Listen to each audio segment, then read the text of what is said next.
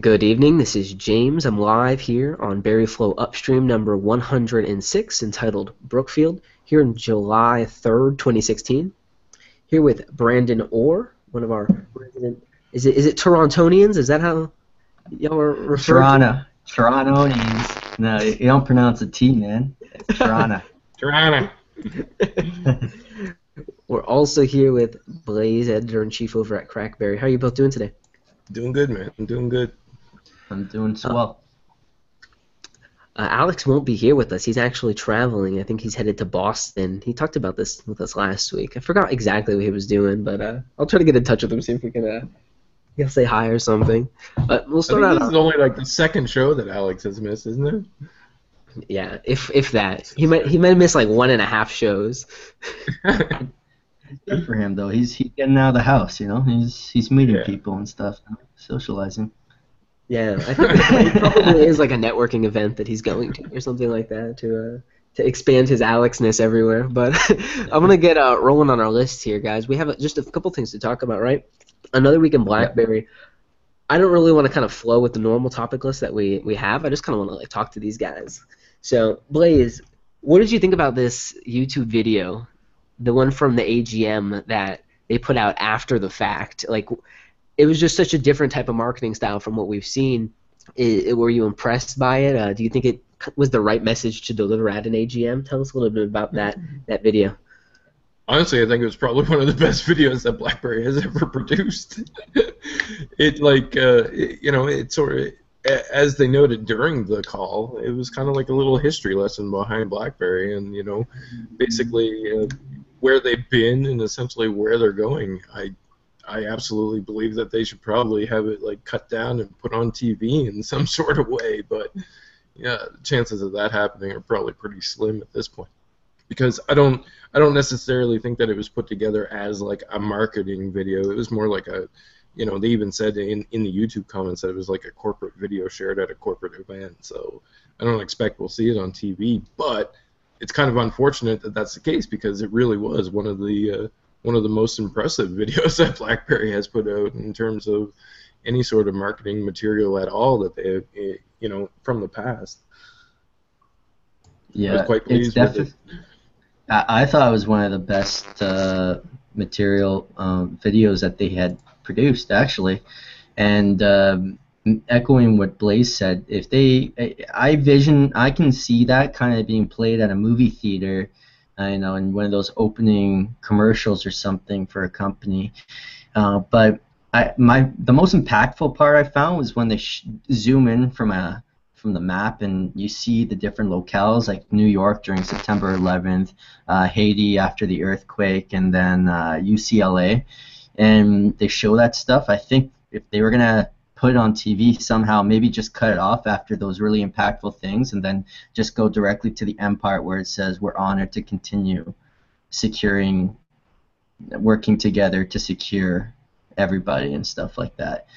Because after that point, I was kind of like, okay, yeah, these are all the different things that they're in and stuff, but it wasn't as impactful. I think the beginning part of that video was really emotional, and I started getting like goosebumps and stuff. I'm like, you know what? Like, I kind of forgot about this, but I remember during those events that, on me personally, they had a really big impact on me, especially September 11th. I think everybody who's my age or older, or maybe even younger than me, can remember where they were that day and how big of a deal it was, and just to see how much BlackBerry really did to keep people sane during those times and give people a lifeline in such a difficult situation. I think it's one of those things where it's a good throwback to those times. It's saying, hey, we've always been secure since back then, and today we're just changing how we do things now, but we're still not out of the race.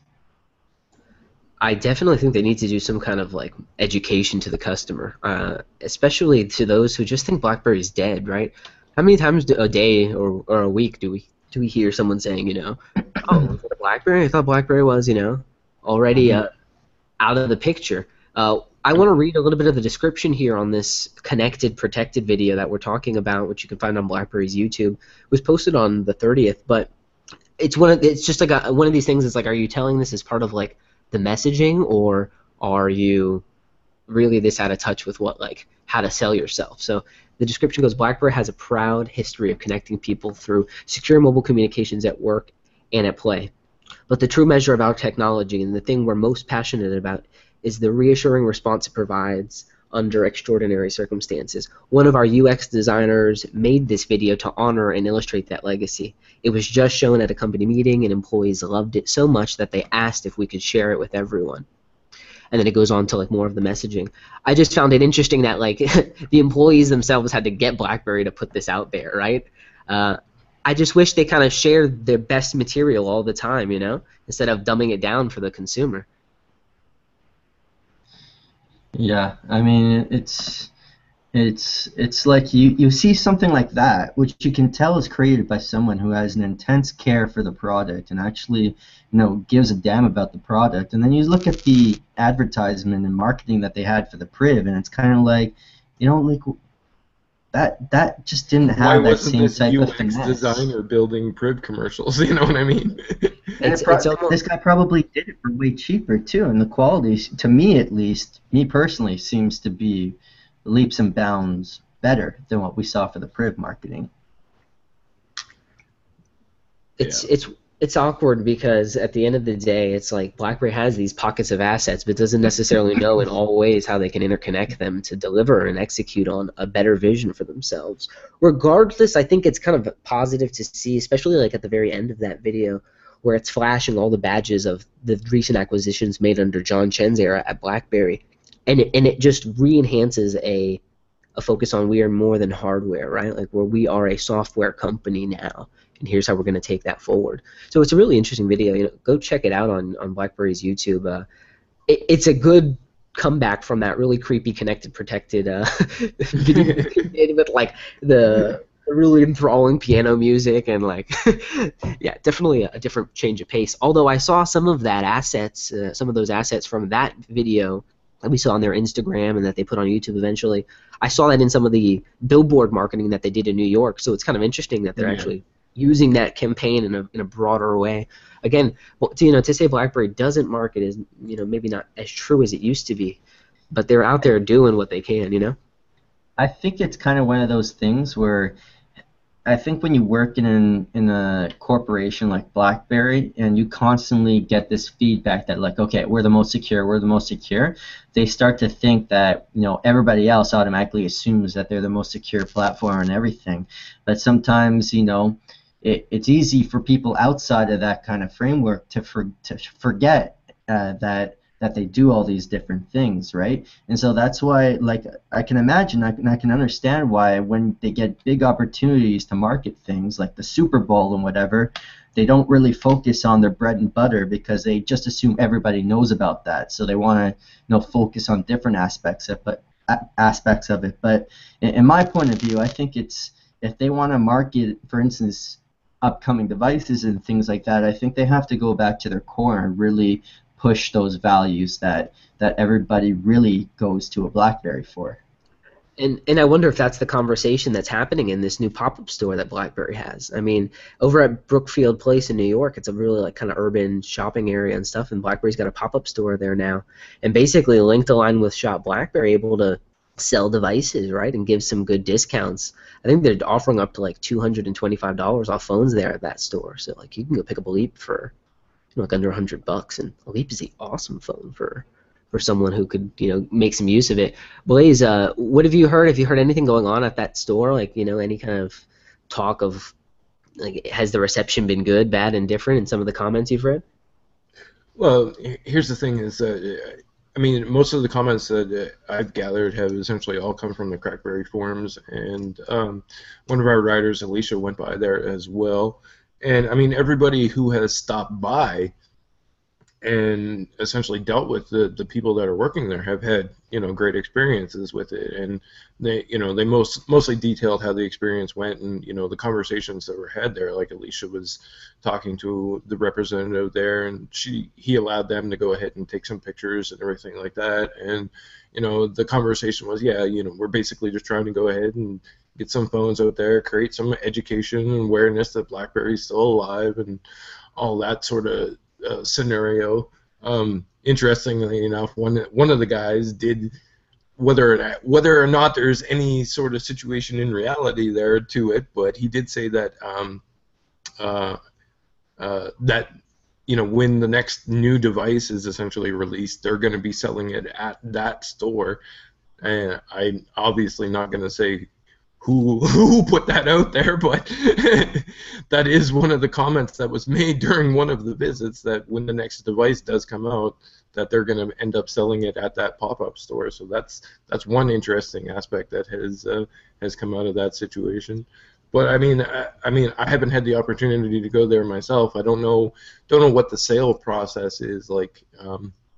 Do they have the devices directly there to be able to go ahead and say, here, check it out? We can tell by the photos that they have demo units and accessories and all that stuff. But when it comes down to the retail process, as far as I know, it's kind of like, from what I've heard anyways, they make you log on to Shop BlackBerry in order to be able to go ahead and process it. What may not necessarily be the best if that is exactly the scenario, but from everybody who has stopped by the location, there's been nothing but good comments about it. So I heard from someone who visited as well that they had a pretty good sales week as well, just to open up, and that was prior to the discounts dropping. So hopefully that's a momentum they can keep doing out there. I'm interested to see like kind of why a pop-up store, why now, and I find it very interesting when you kind of take a deeper look at Brookfield itself and kind of going into the whole locality and its relationship with BlackBerry. But I'm glad that there's an extension out there who's at least going to educate some people walking by, right? I'd love to see some of these pop up in airports and things like that, and other transit areas where the type of people BlackBerry wants to go after, are. But they've had one of those strategies before in the past, and they've closed down those stores, and then going back down that route that didn't work for you before. I don't know if that's something BlackBerry would do. I mean, when it comes down to it, I don't necessarily think that like having those stores in airport locations was necessarily the best either, because yeah, it was cool that they existed, and it was probably cool to be able to swing by and pick up a few accessories or something like that. But as we mentioned, we were discussing a little bit of this before we went on air. How many people are walking around with like $600, $700 in their pockets, just waiting to buy a cell phone walking down the street? You know what I mean? When I'm in an airport, the last thing I'm thinking about is actually purchasing a cell phone. I'm just trying to get to my next spot where I have to catch my airplane or grab some food in the middle of a layover. I'm not contemplating purchasing, $700, $800 smartphone while I'm traveling. Let alone a BlackBerry.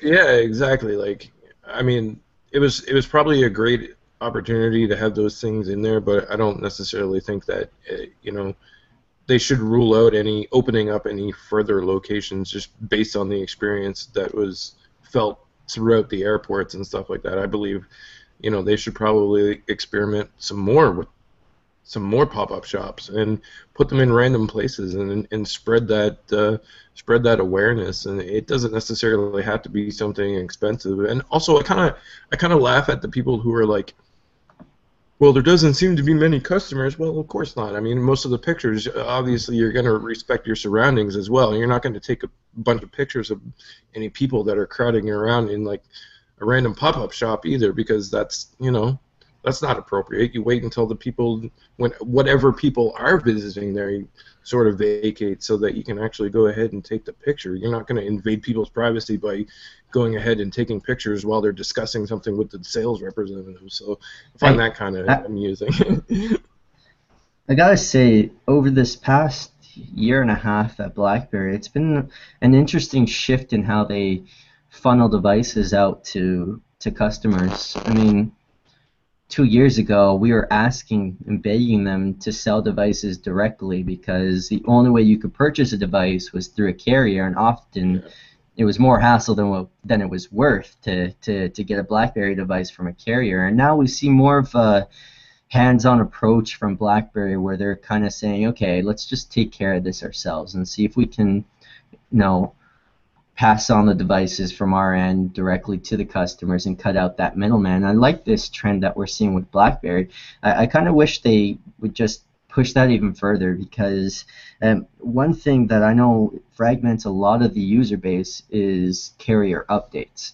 And that's just one area that I know frustrates a lot of people, the fact that you have the same device. You pay just as good money for your device that you bought unlocked from AT&T or Sprint, or not Sprint, I mean, or T-Mobile, or factory unlocked BlackBerry Priv, for instance, and then there's a fragmentation between what updates you can and cannot get, even though you have the same hardware, right? And I think I would kind of like to see BlackBerry move towards a more of a 1+1 approach, where it's basically they just sell the devices all themselves, and if people want to purchase it from them, that's a great way that people can purchase them. Because to be honest, and I'm sure maybe you guys have some better insights on this, but I'm not sure that especially in the States, I don't think carriers are really doing too much to help them, and often cases you get comments from carriers that actually detract from the message that BlackBerry wants to give out, and makes it seem like they're doing worse than they really are. Yeah, I mean, I totally agree with that aspect of it. I wish that they would be able to go ahead and force more of a one-on-one relationship. The carrier issue is something that we've always sort of addressed. When you walk into a carrier store, when you have bad demo units, whether they be, locked down with those bands that you can't actually use the device, or whether or not it's like the representative telling you, well, why do you even want to buy a BlackBerry? Let me show you the Samsung, or let me show you this iPhone. I mean, those scenarios are always hurtful towards, BlackBerry's bottom line, because they're taking away at that point. And sometimes, I mean, it's kind of like a scenario where you have to look at it like which one is actually beneficial on the end. Like, is it really beneficial to have the devices in stores where they're probably just getting bad-mouthed anyways? I mean, there's a balance of good versus evil there when it comes to that. But I mean, I would like to see BlackBerry move towards, like you say, a 1+1 approach, and basically offer it up more so directly, as we've seen them sort of move towards, right? But at the same time, I also question what that does to awareness of the actual product as well, because I mean, there's a lot of things that the carriers, like, you can't. I mean, under the 1+1 scenario, they're basically selling their device for, what is it, $399 in the U.S. You can buy a 1+3.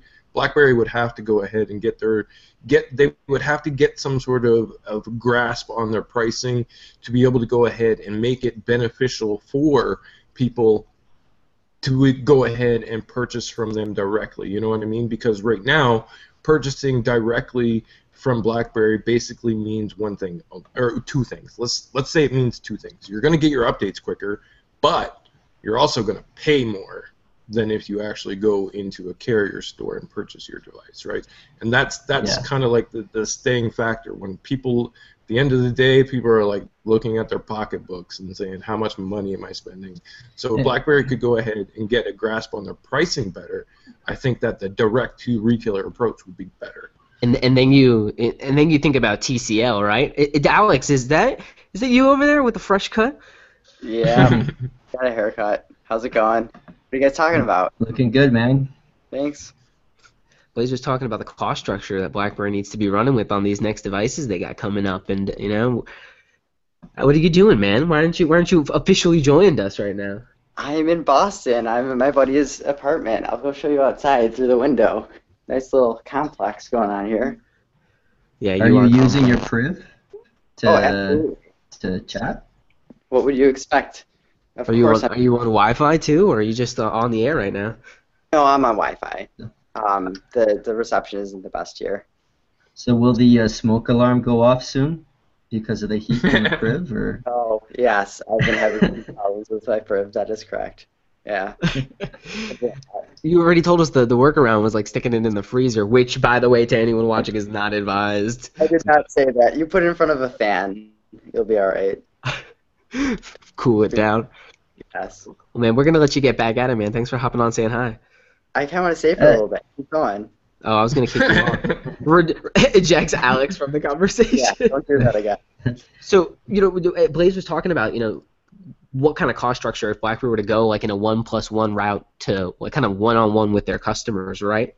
making sure they're selling these devices out, they'd really have to get a control over how much these devices cost. And we're looking at this new Neon device coming, right? There's this mid-range type all-touch factor that we're going to be getting that looks like an Alcatel Idol 4 or something like that, kind of with a BlackBerry branding. If a device like that comes and they can hit a $399 type price range or even a $400, somewhere in that range, is that the kind of device that's going to enable them to follow that strategy? I still feel like BlackBerry, in terms of like the branding of the company and everything, is not necessarily aligned with direct-to-consumer sales. Yeah, but they have to start somewheres. I personally don't think they should be venturing down the alt-touch route right now. I think they should be focusing on what their key, like what they're known for is the keyboard. Every review I've seen from Android people, even big names and stuff, everything they mark first is how much they're excited to use a keyboard again on Android. And when it comes to touch keyboard and as a touch phone, like it's really not going to garner much interest. And I'm not sure BlackBerry as a name, even if they drop the price, I'm not sure people are going to opt for a BlackBerry over a OnePlus or even other devices. I don't see the value add from that perspective, and I don't think that the add-ons that they have, however good they are on Android, will necessarily provide that value add either. And that's why I'm out. If I was in BlackBerry's position, I would personally put the Mercury first, garner some goodwill, and have some people be excited about the keyboard and stuff like that, and hopefully that'll generate enough of a good name and goodwill that people will be willing to look at some of these touch devices afterwards. Mm-hmm. But yeah, I personally don't see an all-touch device having the wind blow in their favor, so to speak. I agree with that, with one exception, and that's basically because of the fact that there are a lot of current BlackBerry users out there that have been longing for a brand new all-touch device. Granted, it's probably a BlackBerry 10 all-touch that they really want, but at the end of the day, there's still a lot of current BlackBerry users out there that want a BlackBerry device with an all-touch because we haven't had one in a long period of time, right? So whether or not that is enough to basically add some profitability to the hardware side, I don't know, but I'm just saying that, like, I agree with you in the order of everything, but there's still a lot of people out there that want an all-touch device. But again, that's pretty much on the BlackBerry 10 side, not necessarily on the Android side of things. Yeah, I mean, there are companies built fully around just building just a nice device. There's the OnePlus 1, OnePlus 2, OnePlus 3, and like they are building a cheap phone that has nice specs in the Android space. BlackBerry, all they can really offer is a security solution, which doesn't matter to the average consumer. That matters towards enterprise. So are people going to be paying a premium for security? Enterprise may, but the average consumer won't. And there's too many companies out there right now that offer the perfect solution lower end. There's really no place in the hardware market in all-touch for BlackBerry, in my honest opinion. They have to stick with the keyboards, or else they have no unique value proposition, and their brand, it's almost like we've talked about it, their brand is almost a negative thing at this point. People hear BlackBerry and it's not a good thing, so you can't say, they should try and get into this cheap all-touch market because they already have an existing brand. That's not even necessarily a good thing. I mean, keep people away from them. So, I don't know, I agree with you to the extent that they shouldn't, But here's one of my factors, right? If indeed, and again, this is a big bit of speculation, so until BlackBerry really confirms anything, take this with a grain of skepticism. But if the BlackBerry devices, even this all-touch to come, this mid-range, is something like a rebranded Idol 4, or is that device through and through, it allows them to basically be able to go over and hit a price point and allow Alcatel to breach into the U.S. market in a better way, and under a different brand. So I wonder if that kind of partnership is something that could evolve into more in terms of having someone build devices. Because Blaze, you mentioned on last upstream, there are other partners that they have and they've had throughout some of their device hardware cycles. So I wonder is an Idol 4 or something like that, a decent mid-range all-touch factor, something that's going to appease the people that are BlackBerry 10 loyalists who want to jump forward, like, there's people who want an upgrade to their Z10 and Z30. Like, and in terms of that, in the enterprise space, you got to imagine that there's just a lot of people, because we always talk about how, business people are also consumers, right? A lot of them enjoy already an all-touch form factor. So if they're able to launch a BlackBerry that is another all-touch, it may be just what a lot of people have been asking for, especially if it performs as well as the hardware would imply. I think if they get the software to be at a point, their software and services, so like the hub on Android, if they can really get it working how it was working on BlackBerry 10, which we've talked about, I don't really think they can do that.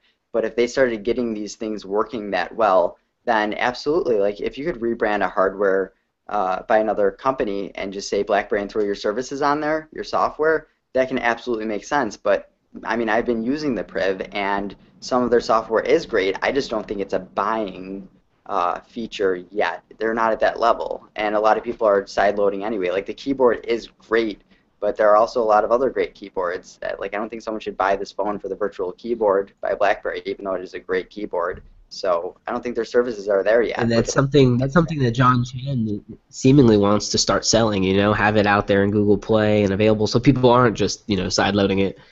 And if they can monetize that on other devices through licensing, I mean, that's something they can grow upon as well.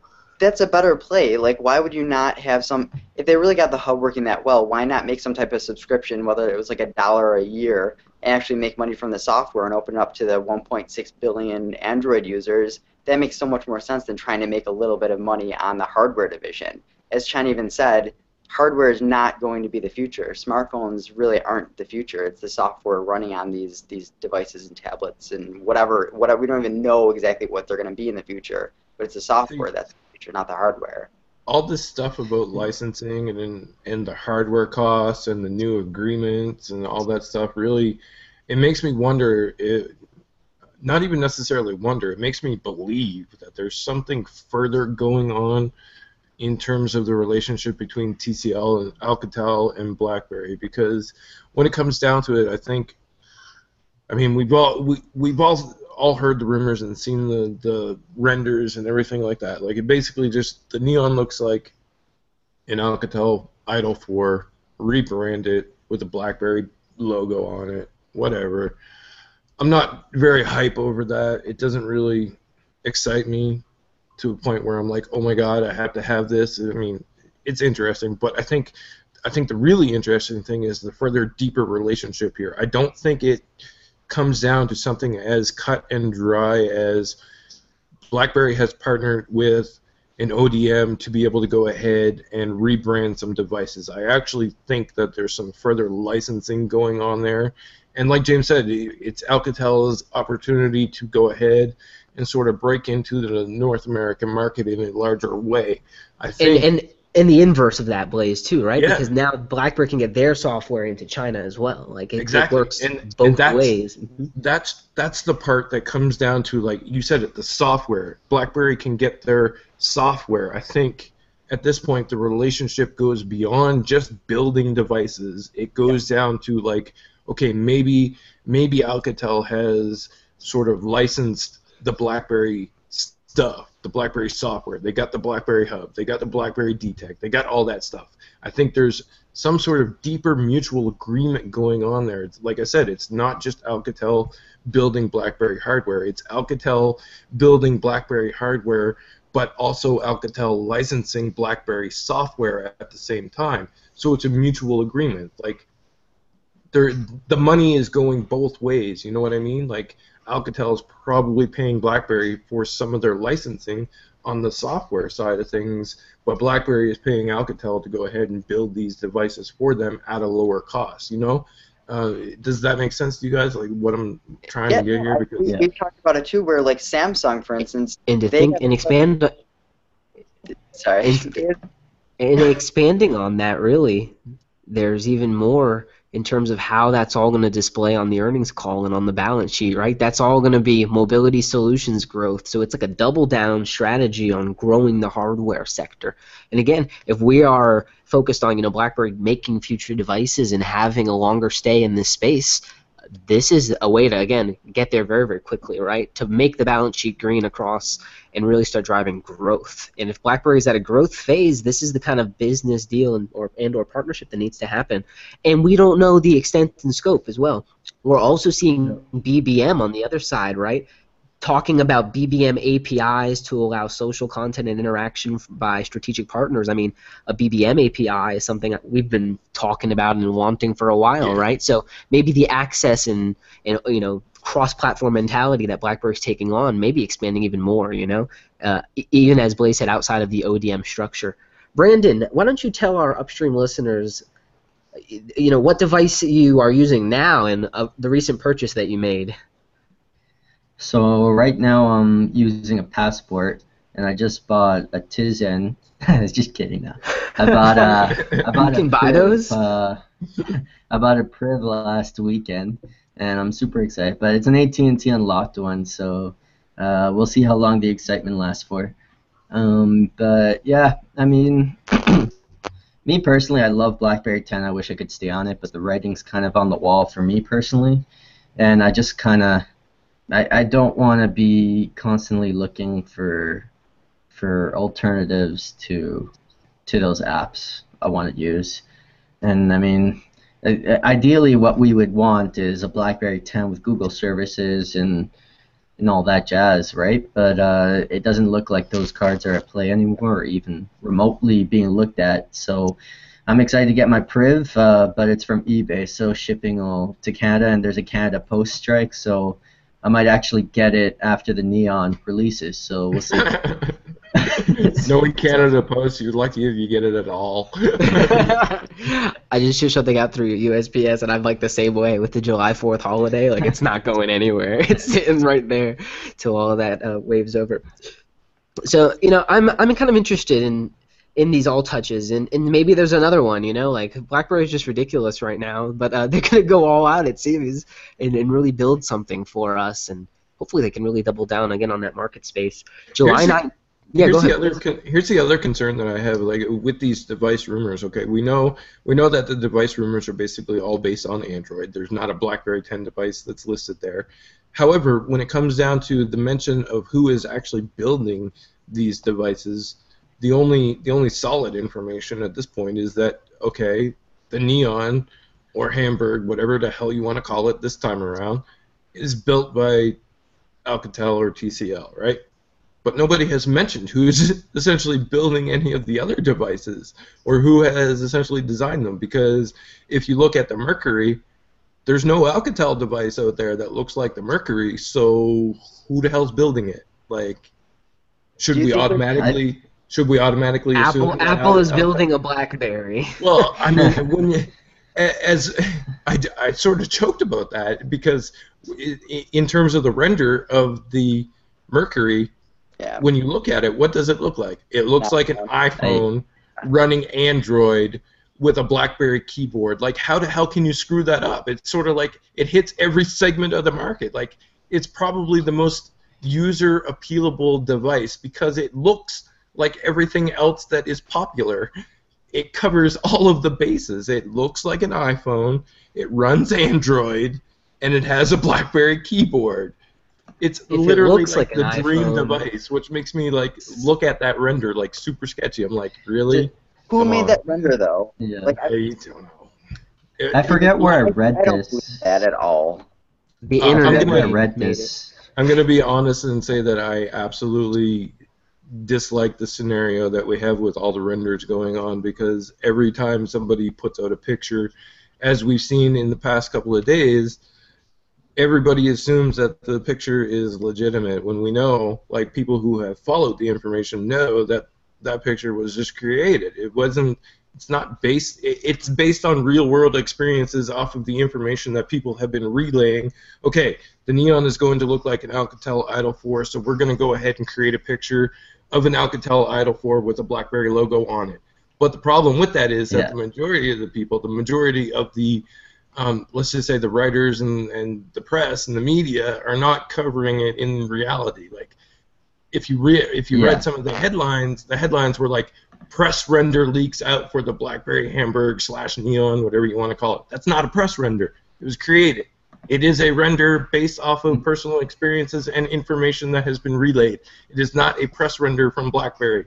It's not real. Yeah, it's not verified. There's no verified source to that, unless other than an unknown, unnamed source from a certain news outlet, It was BlackBerry news Brandon. outlet. Just tell us it was you, man. We know it was you. I didn't see that at TIFF, so I can't confirm it. But That's exactly it. The only neon he saw were the neon lights out of the bar he left during TIFF. It's like it just. I've even joked on it in the Crackberry forums. I'm like, I'm just gonna draw some crap on a napkin and say that that's the latest leaked render because, I mean, it's pretty much what the basis of it is today. Anybody can go ahead and toss something up, and the next thing you know, the headlines are, leaked press renders. Like, were you gonna draw like a literal piece of crap and like this is the next BlackBerry or? Well, maybe. I mean, chances are some people would believe it. So. Yeah, I think people forget when we look back at BlackBerry hardware that there have been a lot of hardware partnerships, and something with TCL, Alcatel, whatever, is not out of the scope of what BlackBerry's done. Brandon, even Foxconn, right, with BlackBerry. Yeah. Well, the thing that's funny about it is that when Chen made the Foxconn deal, it was a 5-year deal, and now I think we're only like 2.5 years through that, if not less. And I forget where I heard it. I think it was on CNBC, but excuse me, I have a bad memory. But I heard that maybe Chen isn't so happy with the Foxconn deal, and now he's looking for some other partnerships, right? And I think that goes in line with what we're seeing here with Alcatel, but I think it's really going to come down to Foxconn was just expensive for producing devices. I have to believe that the fact that the Priv was so expensive and some of their other devices were so expensive is because they had a flagship manufacturer, Foxconn, who does Apple devices as well, who was charging a premium for it. And then you gotta wonder, you have somebody like OnePlus making devices at half the price with better specs, and it makes you wonder, hey, like, how come these people can reduce cost? And they're like, the volume that they're selling and probably isn't super huge either, right? So I mean, I have to imagine that there's got to be better partnerships to be had, and that's what Chen is kind of looking for now. Another part of that, that's Brandon, reflected as in well, price. is that. Yeah, hopefully that does come through in the price piece. When I think back to the Foxconn deal as well, is like they wanted to be able to hit those Indonesian markets and that whole Asia Pac area, and that's where they were doing the manufacturing to a degree over there with the Foxconn deal. So I know they did some different, sales agreements for distributorship in that region through Foxconn directly, so it took a piece off BlackBerry's kind of table when they did that. The deal's still on the table too, so they could always go back and try to communicate on something else. But there's also Winstron and so many others that BlackBerry has used over the years. Even with Priv, like, it's a really well built device, for the most part, aside from the weirdness here and there, like Alex's, being able to cook an egg on his. Alex, right now, in terms of your chat, is it hot for you, like in the hand, or no? It's getting tiny bit warm. It's not bad at all right now, though. It seems to be kind of at random times, especially when I'm within like live streaming apps. So I'm surprised that it's not as warm as it is right now. I'm not gonna say you guys already know like stuff that on wood, like go pretty crazy.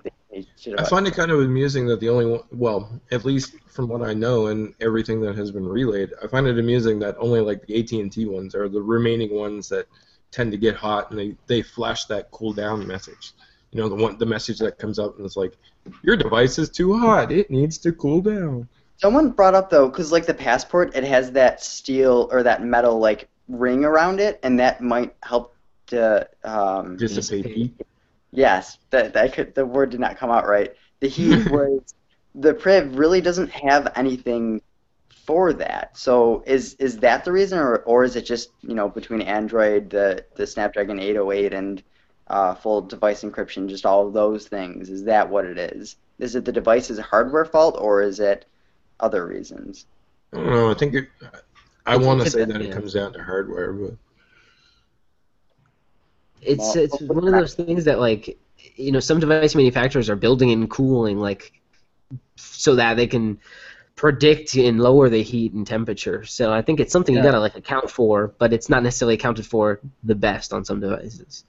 It also It's like- doesn't. When you say it's hardware, it also doesn't explain like, okay, some people used to experience it on their Priz, but with the Marshmallow update, it kind of stopped for them. So it seems to me it's probably like a combination of software and hardware to a certain degree, because again, if people had it previously updated to Marshmallow and no longer have that problem, or at least not to the extent that it was, then there's some sort of combination there. And with AT&T essentially being the only devices that have not received Marshmallow in any great capacity except for the beta form, those are the only devices that we're seeing left. Yeah, I mean, I'm on the beta, and I thought, like, when I updated to Marshmallow, I thought things got better, but then I gave it, a week or two, and then it started to happen again. I think it really depends a lot on the type of apps that you use, and it really does not like Google Play Music plus Google Maps both running at the same time. Like, it does not like that at all. It uses up a ton of RAM, and it starts cooking the phone up. So it's very specific apps that have these problems, it seems. You got to think about it from this perspective. You have PlayStations and Xboxes and every other type of computer that has huge fans to ensure that the heat can be dissipated and it doesn't get too hot. But then you look at mobile devices, and they don't really have, as far as I know, they don't really have huge honking fans to cool the devices, right? They're basically being enclosed in small spaces in your pocket, which is naturally warm, in your palm of your hand, which is warm, and stuff like that. And basically, the only real cooling they get is from the ambient temperature and cool air that's around. Samsung's and right? some of the later Windows 10 phones, they all had like liquid cooling designed inside, so that it would control the heat. And I think that on a BlackBerry would just be like a godsend. And really, like that on a BB10 device would even be like amazing. Like the fluidity would be out of this world. Everything's running cool. You're comparing it to like laptops, and other phones aren't having this much of a problem. There are some phones that are having this problem, but the point is you compare it to other phones on the market. Like our iPhone's getting really warm. Our other flagship Android's getting warm. And all phones get warm, but not as much. Like I have friends who have other Android devices, and they've never in their life seen that message pop up. So the fact that I've seen it twice in a day, like that's obviously something going on with the phone. It's not because it doesn't have a fan or something. There It's are other weird. problems. It's weird for you as well, because it's just like when you're running some random apps. Like for me, it happened when I was outside in the heat, which I kind of understood. But at the same point, it was also like, really? It's not that hot. But I'm in Arizona now, and I've yet to see it. So that just tells you like the disparity in the overall like climate of these devices, right, and how they're handling and adapting. It's funny because when you look at BlackBerry, right, they're updating on all fronts. Like we're seeing this pop-up store strategy, but we're also seeing like a pretty major update to BES 12. Did you guys happen to see that? I mean, I could go through the list, but I would literally probably take like 5 minutes just reading out all the crap that's in it. It's a really interesting update because it basically covers a lot more of the cross-platform functionality and brings in a lot of that good acquisition and kind of blends it all in. And this 12.5 update's pretty robust, and I think a lot of people are going to like it. Really like iOS, Android, Samsung Knox, Windows 10, IBM, Notes Traveler. They've got a lot of different things here and there. And the ability to like totally customize now your BES 12 service control panel is pretty awesome too. So really some cool stuff going on there as well. I believe, Blaze, you posted about some BlackBerry Work Life Solutions stuff. Is that a webinar or yeah, what's that it's about? basically an upcoming webinar that they have that covers a lot of the work life solutions and how to implement them, and it covers like basically the BYOD portion of it. So like when you have employees, like say for example, if I had James and Brandon on my employee list and I was paying them to, use their personal devices as company devices, how to essentially go ahead and deal with the billing of that. The work life solution helps employers break it down so that they're not just like generically paying, the full on cost for employee devices. So it's not like I would be saying, James, Brandon, I'm going to go ahead and pay your full monthly bill. Like with Work-Life Solution, you can break it down so that you only have to take care of the business side of what Brandon and James would be using on their devices, and it basically covers that situation, because there's a lot of liability that comes with that, when it comes down to like taxes and everything like that in terms of the billing. So the webinar takes place on July 7th, and it lasts about an hour long, and it covers how the reimbursement portion of WorkLife works out, and how you can basically analyze the data that is coming from there. As Brandon has noted many times, like, it's good to have data, but you need to essentially have a way to be able to go ahead and break down and make sense of that data, and that's what the webinar covers. It covers a lot of that on the Work-Life Solution side. So if that is your thing in terms of the enterprise solution, then it's definitely a webinar that you're going to want to check out, because like I said, there's a lot of liability coming up with the BYOD factor that comes into play. So I heard something that I thought was pretty interesting, and it ties into this whole BES 12 thing.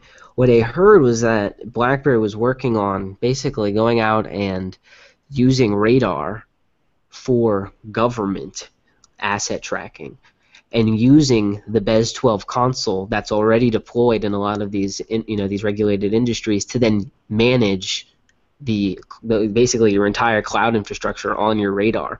So basically taking that BlackBerry IoT initiative and then plugging it into BES 12, so you've got even more management controls not over the cell phones that people may be transferring assets with, but also the assets in transit themselves. Working to really go hard on that niche for the radar system.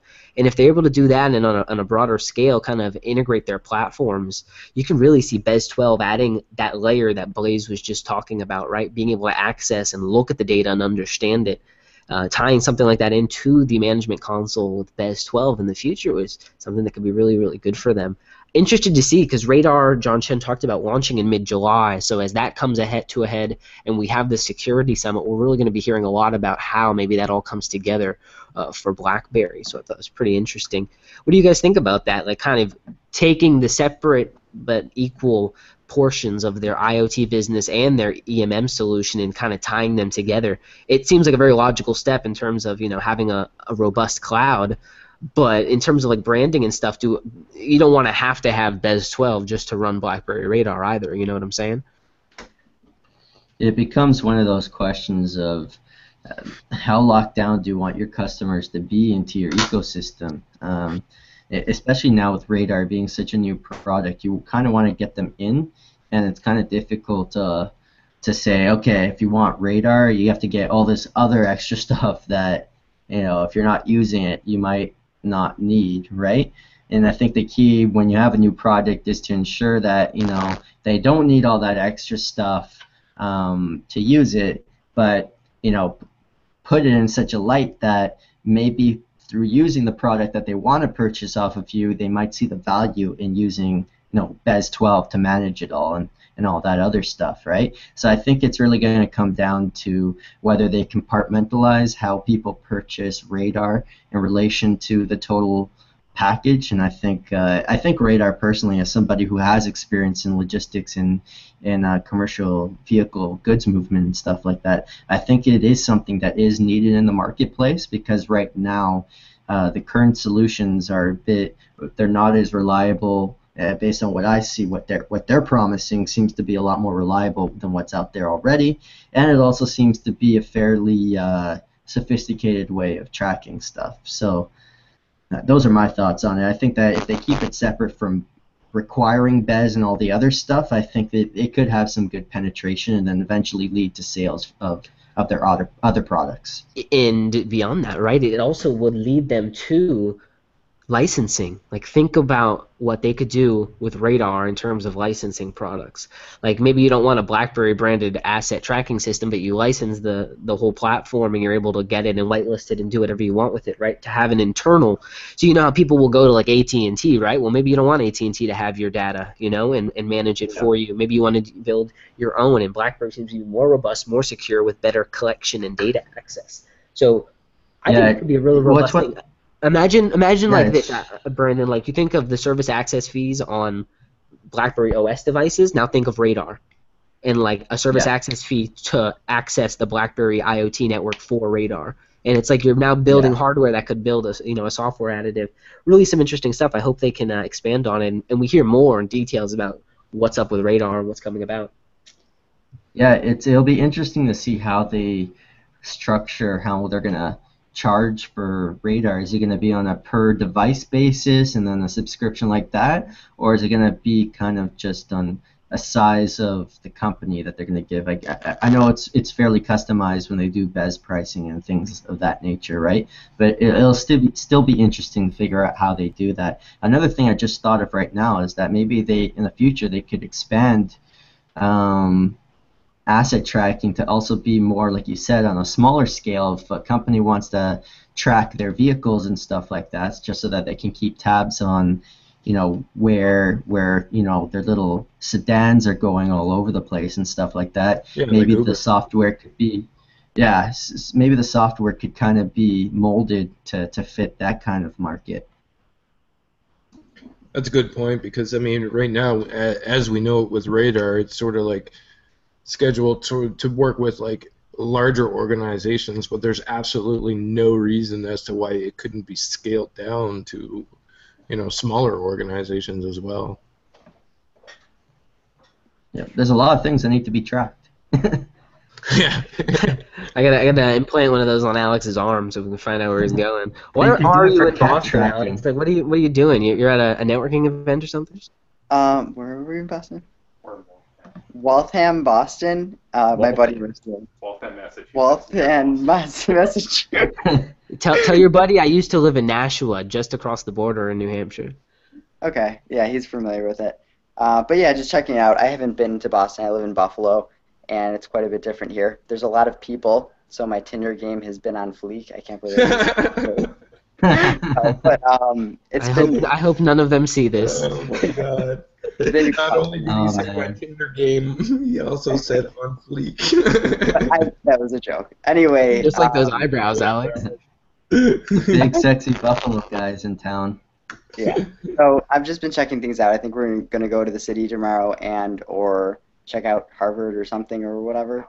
Harvard. So Harvard's really cool, man. When I was in Boston, I loved hanging out by the university. I don't know, me personally, going to universities in Canada, it's completely different than the States. In the States, you guys do it up proper. You have, basically a whole town. Like, Harvard is basically its own town. It's cool. Yeah. No, MIT. Yeah. It's with those prestigious schools, it's going to be a little bit different than like local places around where I live. So it'll be nice to kind of see that. And but I don't know. That's pretty much what I'm doing. I'll be back on Tuesday, and unfortunately, I'm not going to be on the after show tonight. So you guys better have some fun without me. Oh, I did just finally see Star Wars, so you guys can spoil it like you did the day that you guys saw it or something. Yeah, that was like a year ago. Like, what are you talking about? Yeah. We off that now. Yeah. I saw the Conjuring 2, and I also saw The Shallows, and both were really good. I thought The Shallows was very good in my opinion. I was surprised, but maybe that's just Blake Lively and me, jiving on that. But yeah, that's really why I watched it. Like, let's be honest. But so BlackBerry's continuing to push forward, right? We have BES 12.5, work-life solutions. Really interested to see kind of where we're going to head into this July 19th. They announced speakers, partners, and topics for the security summit as well. So they're kind of confirmed. Everybody's ready to go. Really, Blaze and I are not necessarily the kind of people who should go to this type of thing, right? It's really like CIOs and different, IT managers that are really the ones who would get a lot out of this. these types of events. But really, they've got partners from Samsung that are going to be there, Bear Hospital in Grand River, which is in Ontario. They got some other stuff going on with some former CISOs, so it's going to be pretty cool. I'm interested to see. I always liked these little panel type discussions that BlackBerry has, because you can just see at least that they've really seemed to understand the market and at least a way to deploy something into it. So it's always interesting to see kind of how they resell their story each year around the security focus, and they've been doing a really good job over the past couple. So I always look forward to these. The last two, I believe, we had acquisitions be announced, so I wonder if we might hear another something or another. Well, according to Chen, he's done with those. However, the new device rumors do line up with the security summit, so maybe we'll hear at least about one of those devices. It would be it's cool debatable. It would be cool to like hear about it, like it launches and then it's like available in August or something, you know, or Yeah, it's available something like coming soon type thing. Where, and I wouldn't even do that, right? People are so weird. I mean, honestly, I don't expect it at this point, given that it is, essentially a security summit. However, it does fall in line with when things should accordingly be announced. But again, it's a security summit. Having the devices there but not launching the device would be a smart way to make hype, in my opinion. Yeah. You know, where it's like, people are going to be talking about it and then you actually launch it, so you're going to get two waves of kind of volume and traction on it. But whatever they do, I'm still interested to hear about these security summits. There's always a lot of conversations going on, right? Like, these are the industry's best in terms of these areas, so they've also have a lot kind of invested in terms of where BlackBerry is going to go, because everybody works off some of these platforms and vice versa, right? So talking with your partners, having them there to speak for you, just keeps everybody calibrated and allows everyone to kind of keep on that same page. So it's something you got to do, right? You got to touch base with the industry and your partners and do all that.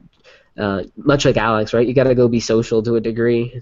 get out behind the keyboard. Yeah. So it was good talking to you guys. I'm not going to see you on the after show, of course, but I'm going to actually download this podcast and listen to it on the drive home on Tuesday, so this will be interesting. It's like the first episode I wasn't here the entire time, so hopefully you still made it in. Send me the after show so I can listen to that too. You guys better be fun, entertaining. Yeah, so. We'll definitely make tons of fun of you. So I don't know, Alex, did you sign up for the Patreon? You can't get the after show unless you're a I think I deserve it at this point. Leave me alone. All right, I will talk to you guys later. You better start donating some money since you're not here, buddy. No, you guys owe me money. Leave me alone. I'll talk to you guys later. All right, bye, Alex. I'll pay for Barry Flow later. Have fun in Boston. Later. Yeah, bye.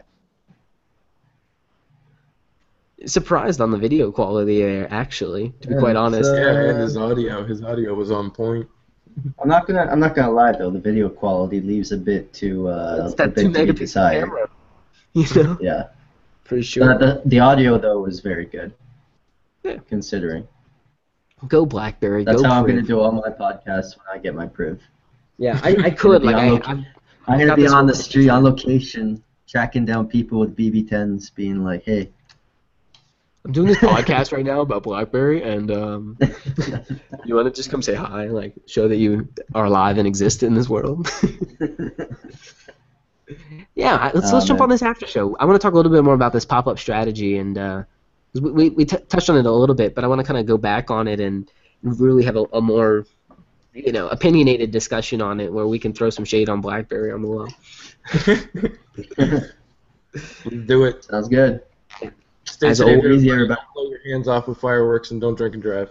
Right, don't drink and drive. That's one of the major ones, right? Uber and Lyft, they're out there. Give a call. It's worth it for sure.